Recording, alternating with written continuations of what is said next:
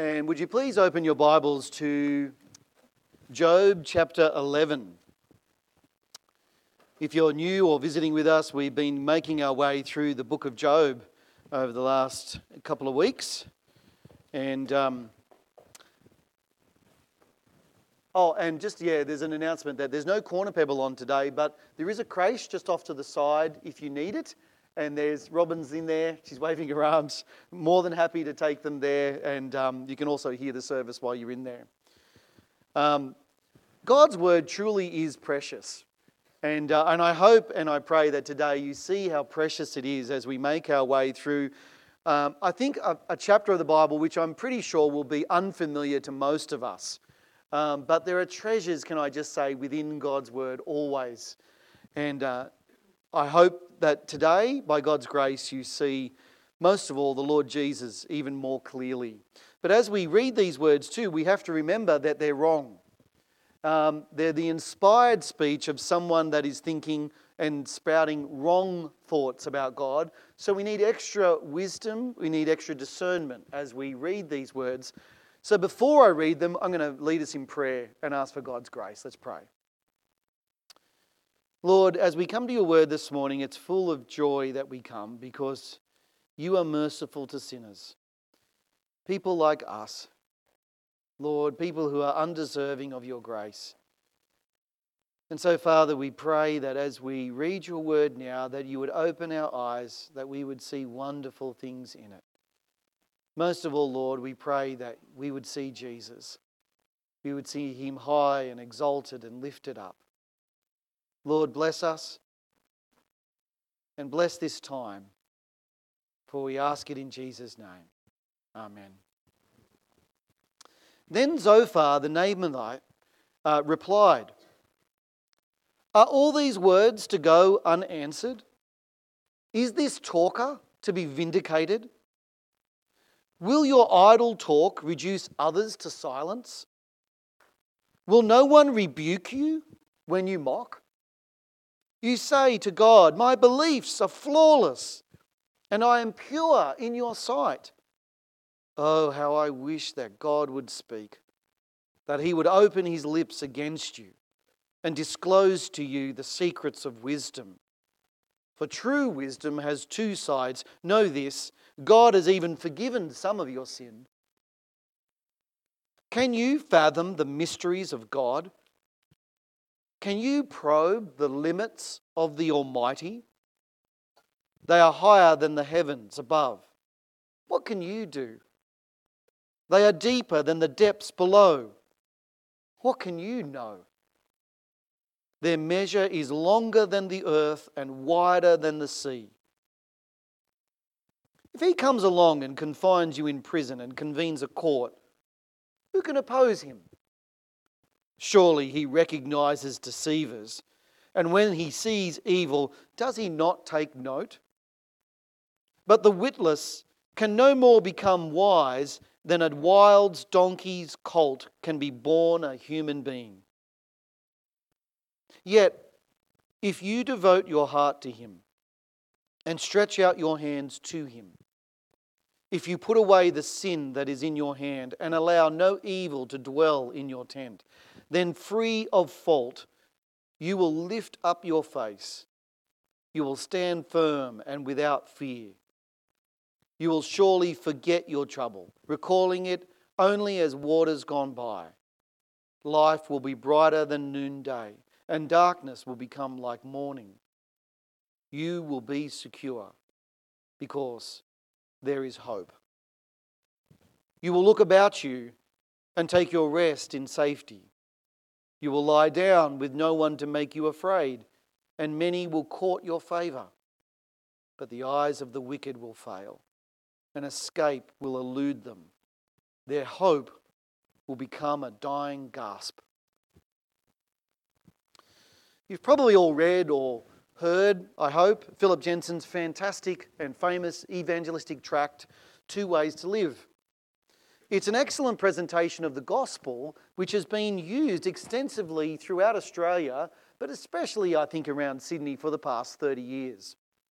And it shows how, just like in Psalm 1, we can either live for ourselves with ourselves being the king or the queen, the ruler or boss of our lives, or we can submit to Jesus as our Saviour and Lord, and so live. If you don't know what I'm referring to, then I'd definitely recommend looking it up sometime, because it really is a fantastic gospel tract. It's a very clear and compelling presentation of the gospel.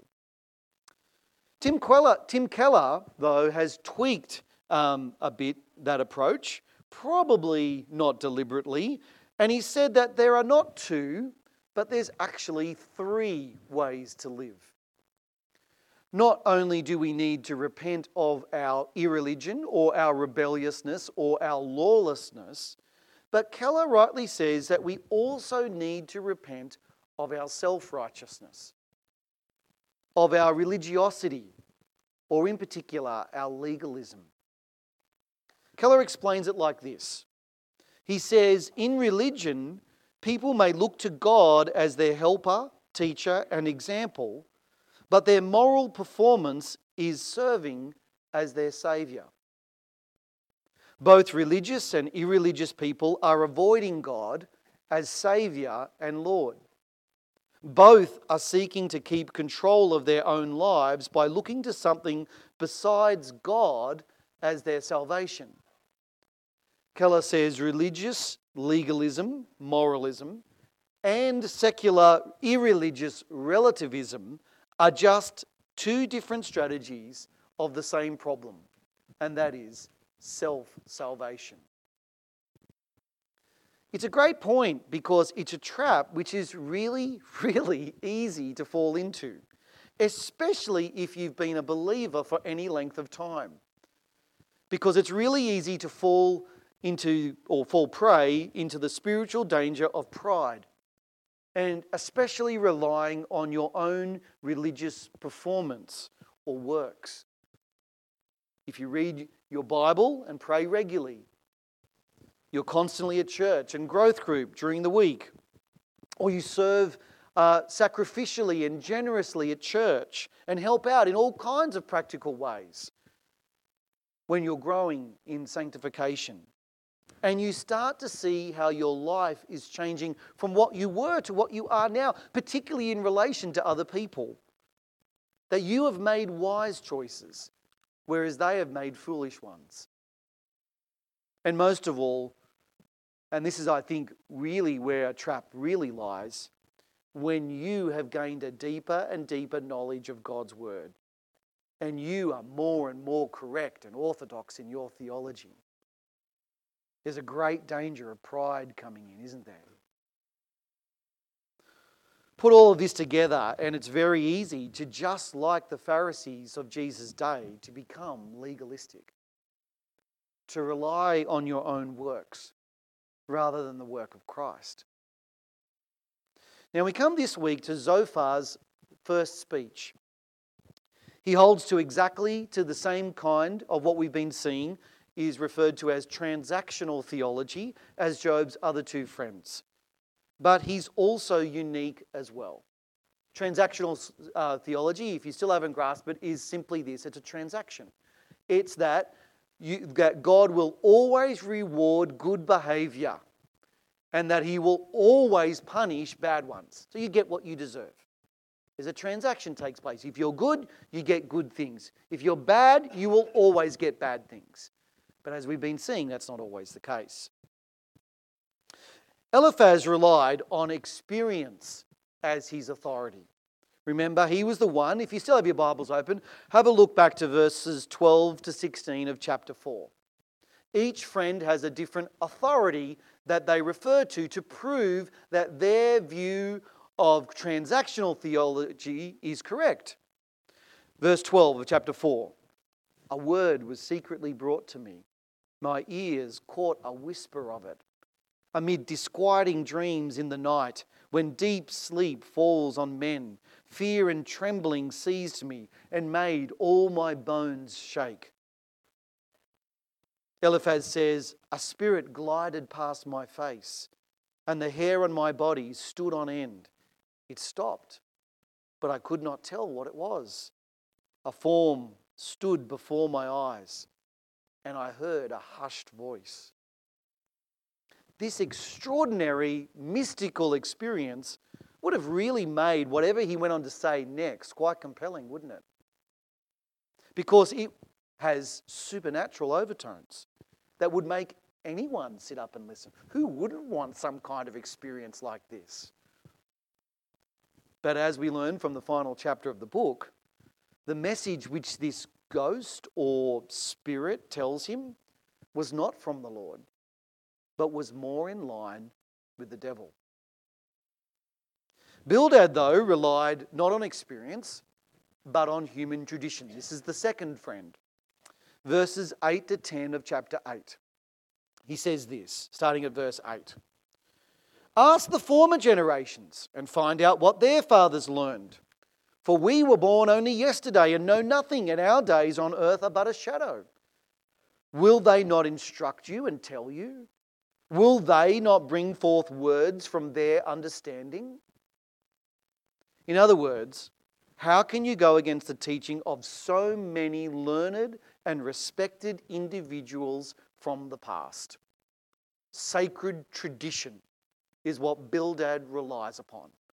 And more than a few Christian denominations have fallen into this trap as well. Bildad says, you're just one man. Tradition can be a very, very powerful way of arguing. It was how the Pharisees used to argue. Because no one wants to go it alone, especially when our belief or way of thinking might be, well, so unpopular. The theologian Athanasius lived in a time in church history, in the early church in particular, when most people held to a false understanding of the Trinity called Arianism. And Arius, through his songs, almost persuaded the entire Christian church to go along with his heresy. That Jesus wasn't the eternal Son of God, but that Jesus was brought into being at a particular point in time. That's Arianism. It's also, but can I say, the fault of the Jehovah's Witnesses.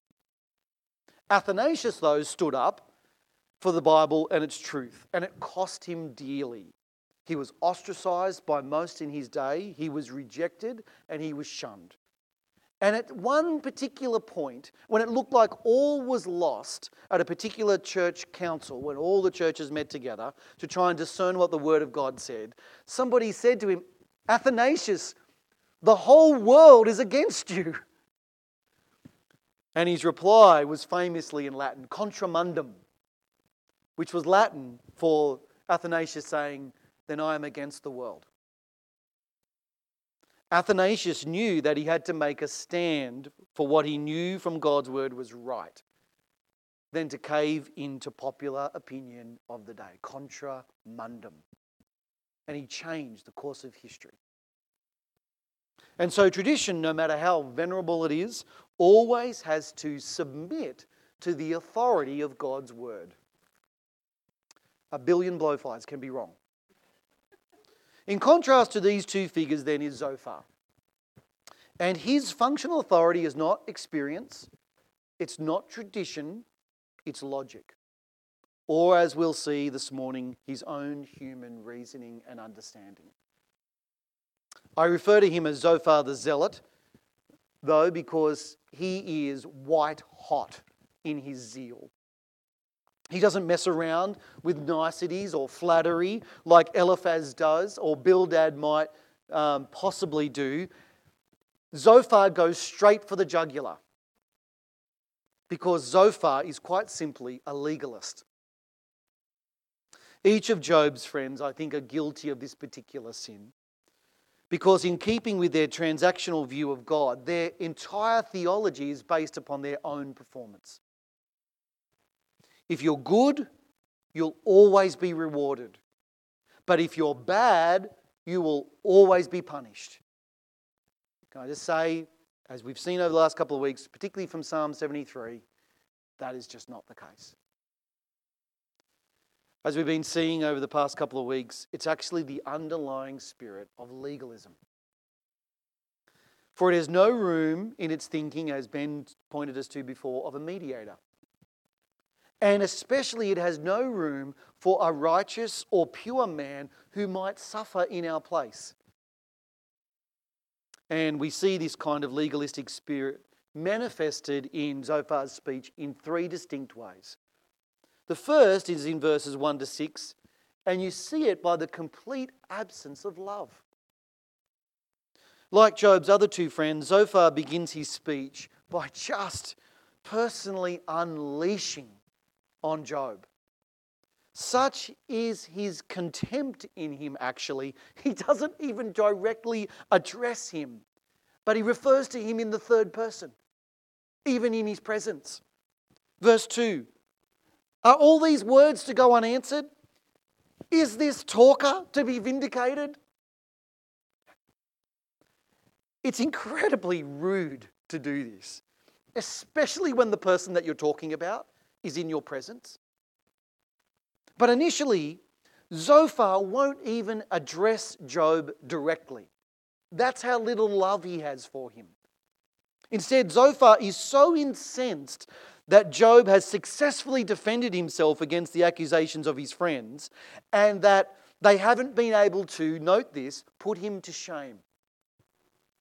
Because that's what he really wants. That's what all legalists want.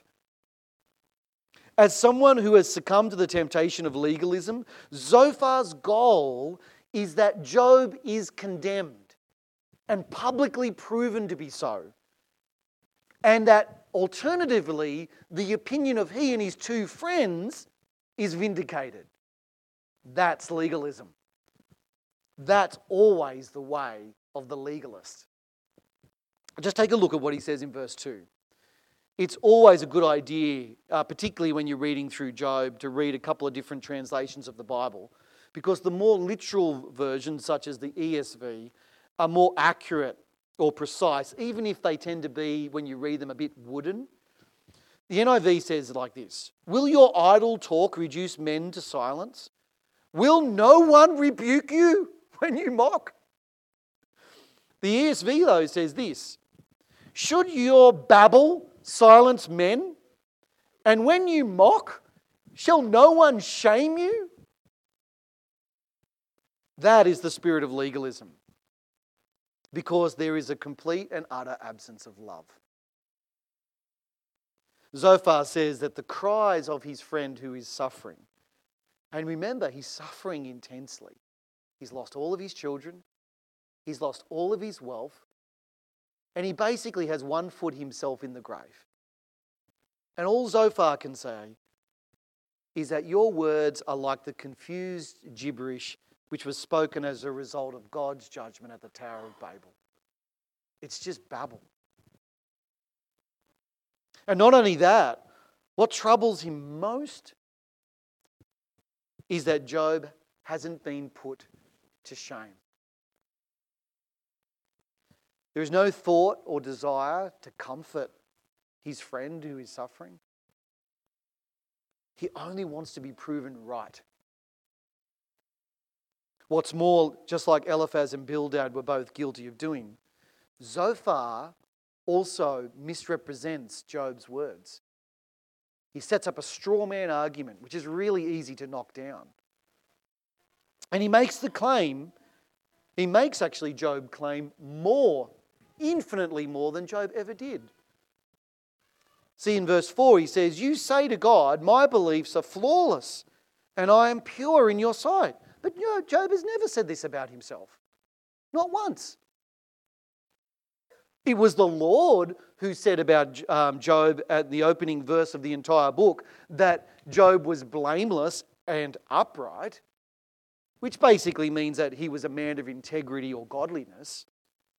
But it's another thing altogether to say that Job claimed or believed that he was sinless. Blameless and upright, sure. But that's not the same thing as saying that someone is pure or faultless or without sin. Because as Job himself acknowledges repeatedly throughout the book, no one on earth is, himself included. But the real kick in the teeth, so to speak, comes in verse 6. For Zophar foolishly says in the words which will later come back to haunt him in ways that he could never have imagined, oh, how I wish that God would speak. that he would open his lips against you and disclose to you the secrets of wisdom. For wisdom has two sides. Oh my word. The pride here. Oh, if only God could show you the wisdom. I see both sides of it. You see nothing. He has no idea what he is saying. Because in his legalism and pride, he cannot even possibly conceive that any of this might actually be applicable to himself.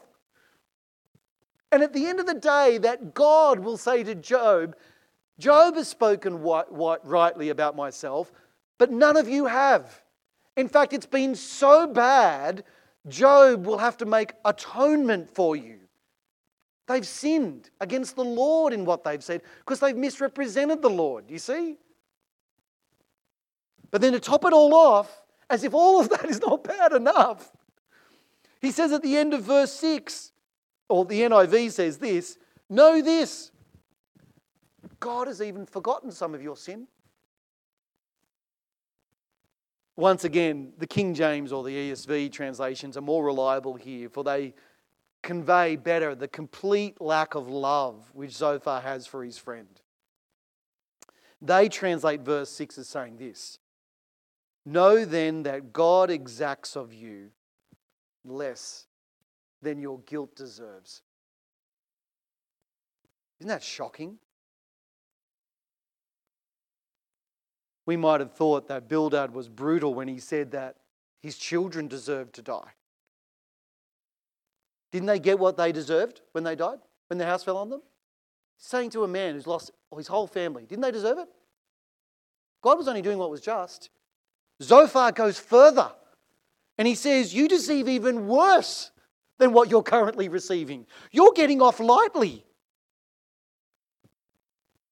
That's always the reasoning of a legalist. They don't care about the person. They only care about winning the point. They only care about being correct and being proven to be correct in their own understanding. And as a result, there is a complete and total lack of love. Following on from this, the second thing we learn from Zophar's speech is that legalism has no place for God's mercy. You see in verses 7 to 9, Zophar constructs this, if I can put it like this zinger of a poem. And it's filled, I've got to admit, with these sublime and profound theological truths about God. In fact, I think if we hadn't have prayed before the sermon, or if I hadn't have told you these was from Zophar, you would have gone, this is a pretty good chapter. That someone like God is, in his divine being, is too high, too deep, too long, too wide to grasp. That's true, isn't it? But they're thoughts which, while being theologically correct, are so horribly mistaken to Job's situation that God says atonement will have to be made for them. That he's sinning against Job, but more than that, these words are sinning against God. So much so that they're actually the complete opposite to what Zophar should have said to Job. You see, Zophar rightly says in verses 7 to 9 that God is higher than the highest place imaginable, namely heaven. He's also right that God is deeper than the deepest place on earth, Sheol or the grave. God's deeper than that. Or that God is longer than the longest place, that is the earth. There's nowhere on earth you can go where you won't find the Lord's present. He's also completely correct to say that God is wider than the widest place, that is the sea. That's all true. But then he makes his fatal, logical, legalistic misstep in verses 11 to 12. All the way along, he's been relying on his own wisdom, his own logic, his own reason, his own understanding. But it's about to make him completely come undone. Verse 11, he says, surely he recognizes deceitful men, and when he sees evil, does he not take note? But a witless or stupid man, a sinner that is, can no more become wise or get understanding than a wild donkey's colt can be born a man.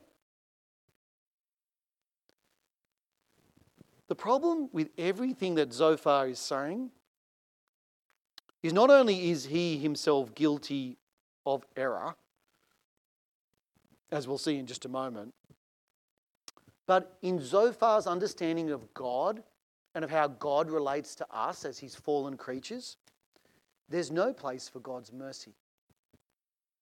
As a legalist, there's only justice. And justice ends in judgment. But there's no mercy. Which means that in the end, he ends up saying the complete opposite to what the Apostle Paul, inspired by the Holy Spirit, says in Romans chapter 8. Remember how last week we saw how Job rightly perceived that what he most needed, most of all at the end of chapter 9, was what? A mediator. Someone who would intercede for us before God on our behalf. Someone who could represent God and us and come in between. Somebody who, you've got to remember, this is Job saying this something like 3,000 plus years ago. Somebody who was maybe both God and man. Well, as Christians, we obviously realize that that's been fulfilled in the Lord Jesus. And the Apostle Paul puts it like this. Think of this in response to Zophar's speech. Who is he that condemns? Christ Jesus, who died, more than that, who was raised to life, is at the right hand of God, and he's not accusing, he's interceding for us. And then he says, what shall separate us from the love of Christ? Shall trouble or hardship or persecution or famine or nakedness or danger? No, none of those things can. Zophar's response to what Job says in the end of chapter 9 is, you don't know, Zophar says, just how separate you are to God. God's up here, you're down here. The reason he says that is because he's a legalist. It's because he believes that our relationship with God is based completely, solely, utterly on our own performance. What the gospel teaches us, though, is the opposite. The gospel doesn't, the legalists say, don't you realize how separate we are to God and how much we have to do? The gospel says don't you realize that in Jesus, nothing can separate you from the love of God that is in Christ? Nothing. Paul says, if something were to happen to us in a similar situation to what happened to Job, how should we understand that situation? Sickness, loss, trial, tragedy. Paul says this, no, in all these things we are more than conquerors through him who loved us. For I am convinced that neither death nor life, neither angels nor demons or Satans, neither the present nor the future, nor any powers, neither height nor depth, nor anything else in all creation will be able to separate us from the love of Christ that is in Christ Jesus. Or the love of God that is in Christ Jesus. Amen.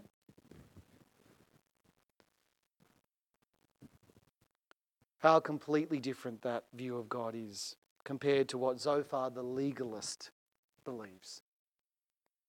Zophar thinks that no one can become wise, or one can no more become wise than a person, a human being, be born as the offspring of a donkey. But the gospel teaches us that Jesus has become for us wisdom from God, that you and I can become wise.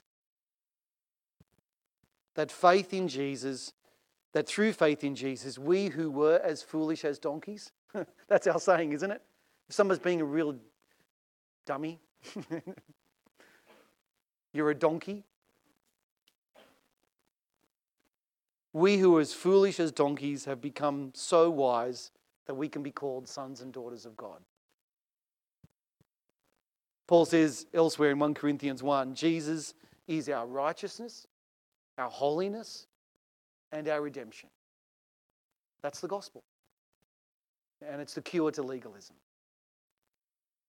Zophar only perceives how separate we are to God, whereas the gospel reveals that nothing can separate us from the love of God.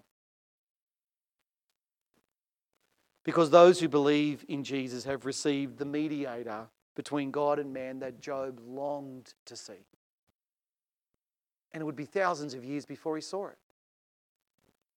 We have one who intercedes for us constantly and is an advocate from legalists like Zophar who would only seek to shame and condemn.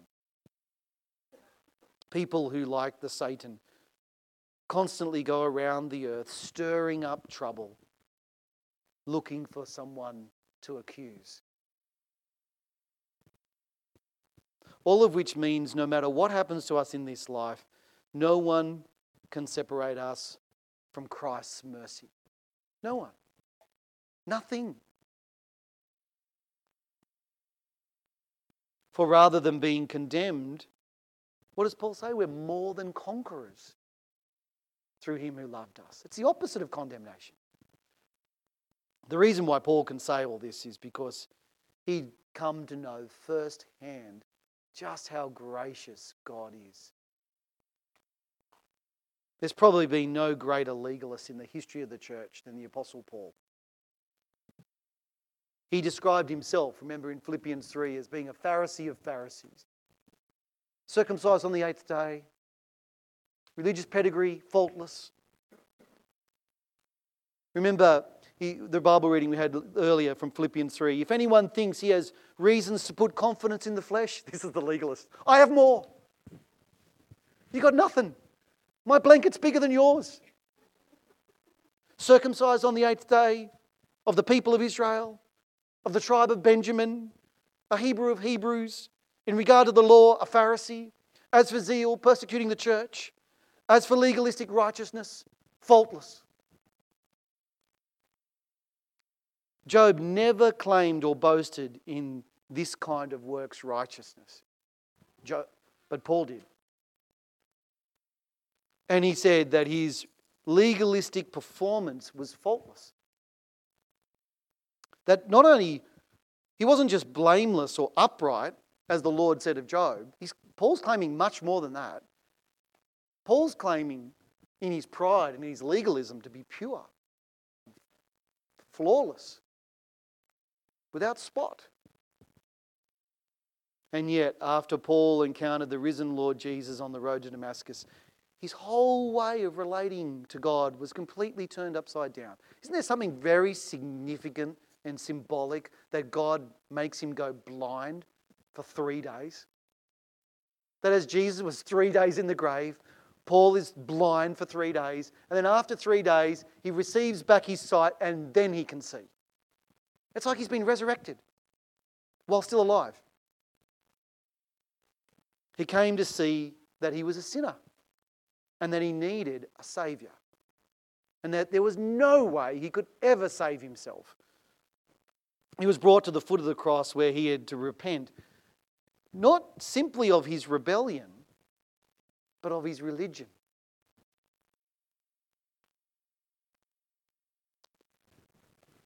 One of the former principals of Moore College, Broughton Knox, used to say this as a very simple, pithy statement to all of this. Religion is rebellion. Religion is rebellion. And you might go, wait a minute, what am I doing? I'm in church. I'm doing a religious thing. No, you're not. Hopefully you're not. Hopefully you're not. You're looking to your own righteousness right now, but you're looking to the righteousness of Christ. That's not religion. That's the gospel. That's relationship. Paul says in Philippians 3, but whatever was to my profit, I now consider loss for the sake of Christ. All the things I formerly boast in, nothing. What is more, I consider everything a loss compared to the surpassing greatness of knowing Christ Jesus my Lord, for whose sake I have lost all things. I consider them rubbish, that I may gain Christ and be found in him, not having a righteousness of my own that comes by the law, but that which is through faith in Christ, the righteousness that comes from God and is by faith. You can only boast in one of two things, friends. Today, as you're sitting there, you can only boast either in your own righteousness, by your own legalistic human performance, or you can be trusting in the righteousness of Christ. But you cannot do both. It will either be always one or the other. You see the difference? Legalism has no understanding of God's mercy. It's always do and do and do and do. And you can never do enough. That's why you're so disappointed or proud, as the case may be, when you see others not matching up to your, well, quite pathetic standard. Because in relation to God, His righteousness is perfect. But the good news of the gospel is that Christ, the righteous and sinless one, and only one, has suffered in our place. Do you see? Or as we heard last Easter from Yaakov, it's summarized in one word, isn't it? Tetelestai. It is finished. There's nothing more to be done. The price has been paid. Our sins have been covered. And we who were no better than dumb donkeys are now beloved sons and daughters of God. Isn't that incredible? We who were witless and stupid have truly become righteous and wise if you trust in Jesus. Paul says in 2 Timothy 3:15, you have known the Holy Scriptures, which are able to make you wise for salvation through faith in Christ Jesus. That's what's happened. When you trust in Jesus, you go from being a donkey to being wise. And the reason why we're wise, brothers and sisters, is because we have come to know, this is the last thing, the mercy of God. That like Paul, we have received a righteousness not of our own that comes from the law, but that is from God and is by faith. It's either works righteousness, legalism by law, or looking at what Jesus has done by faith, trusting that He took your punishment on the cross for your sin. Because here's the key. We have put our trust in what Jesus has done rather than what we could never do for ourselves. Religion says do. The gospel says done. The reason why legalism is so loveless is this: because it fails to receive the love which God first has for us. If you don't know God's love for you, that it's infinitely more than you could ever love somebody else, you'll never have the resources to love anyone, because they'll never meet your standard. Or maybe like Amy, you'll have so many badges that you'll just feel intimidated by them. And as such, it really falls into the error of putting the proverbial cart before the horse. It tries to live a life which is pleasing to God on the basis of our own effort or religious performance. The reason why that way of thinking is so mistaken is it's forgotten the fundamental truth of what John writes in 1 John 4:19. Here's a memory verse, 1 John 4:19. We love because God first loved us. You don't love so that God will love you. You don't love to become lovely. You love simply because you were first loved. That's why John goes on to say, if we say we love God but hate our brother and sister in Christ, we're a liar. Because the sign that you've received God's love in Jesus is manifested in how you relate to others. If you're not loving other people, it just simply shows that you haven't received love. Because love is what should characterize you. It should overflow from you now. Because you've been loved infinitely more than you could ever imagine. Every single one of your sins has been forgiven. For the legalist, though, it's always about themselves. Because legalism has no place for grace. Just like Eliphaz and Bildad, Zophar tries to shame Job into repentance. There's no love or encouragement to trust in God's mercy. But you know what Zophar does in the end? Zophar becomes a mouthpiece for the devil. Why do I say that? Because the logic of his reasoning is precisely the same logic as the devil's reasoning in chapters 1 and 2. And the fact that this will sound so scarily similar to things that you might have heard yourself or maybe even said shows just how deceptive it is. Christopher Ash, in his superb commentary on the book of Job, which you've all already purchased, right, puts it like this. He writes, the motivation Zophar gives to Job for repentance is precisely the motivation of Satan's original accusation. The Satan thinks that Job has only been pious in order that his piety will win him prosperity. And so, if Job repents in order to regain these blessings, he will prove that the Satan is right. That's exactly how legalism thinks. That's exactly how legalism works. The Lord God Almighty is really, at the end of the day in legalism, my own personal genie. And he might be great, he might be powerful, he might be high and deep and wide and long, he might be all of those things, but to the legalist it's this: if I rub his lamp, he has to do what I say. If I go to church and I read my Bible and I pray, then I'll be very disappointed, Genie, unless you come out of that bottle and you do exactly what I say. Because whenever I rub my lamp, Genie, you've got to come and you've got to do whatever I wish. That's precisely how transactional theology works. Or I should say, doesn't work.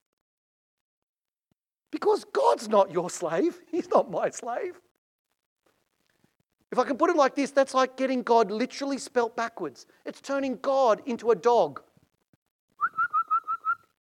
Come and do my bidding whenever I want. This kind of thinking is, well, quite frankly, it's blasphemous. Because we make God our slave. And we become as if he should say to us, yes, Master, what? What would you like me to do for you today? Zophar says in verses 13 to 15, yet if you devote your heart to him and stretch out your hands to him, if you put away the sin that is in your hand and allow no evil to dwell in your tent, then you will lift up your face without shame and you will stand firm and without fear. That's legalism. Because legalism has no place for grace. It's always about being more devoted, more prayerful, more sincere, more religious, doing more and more and more and more. Because it's all about you.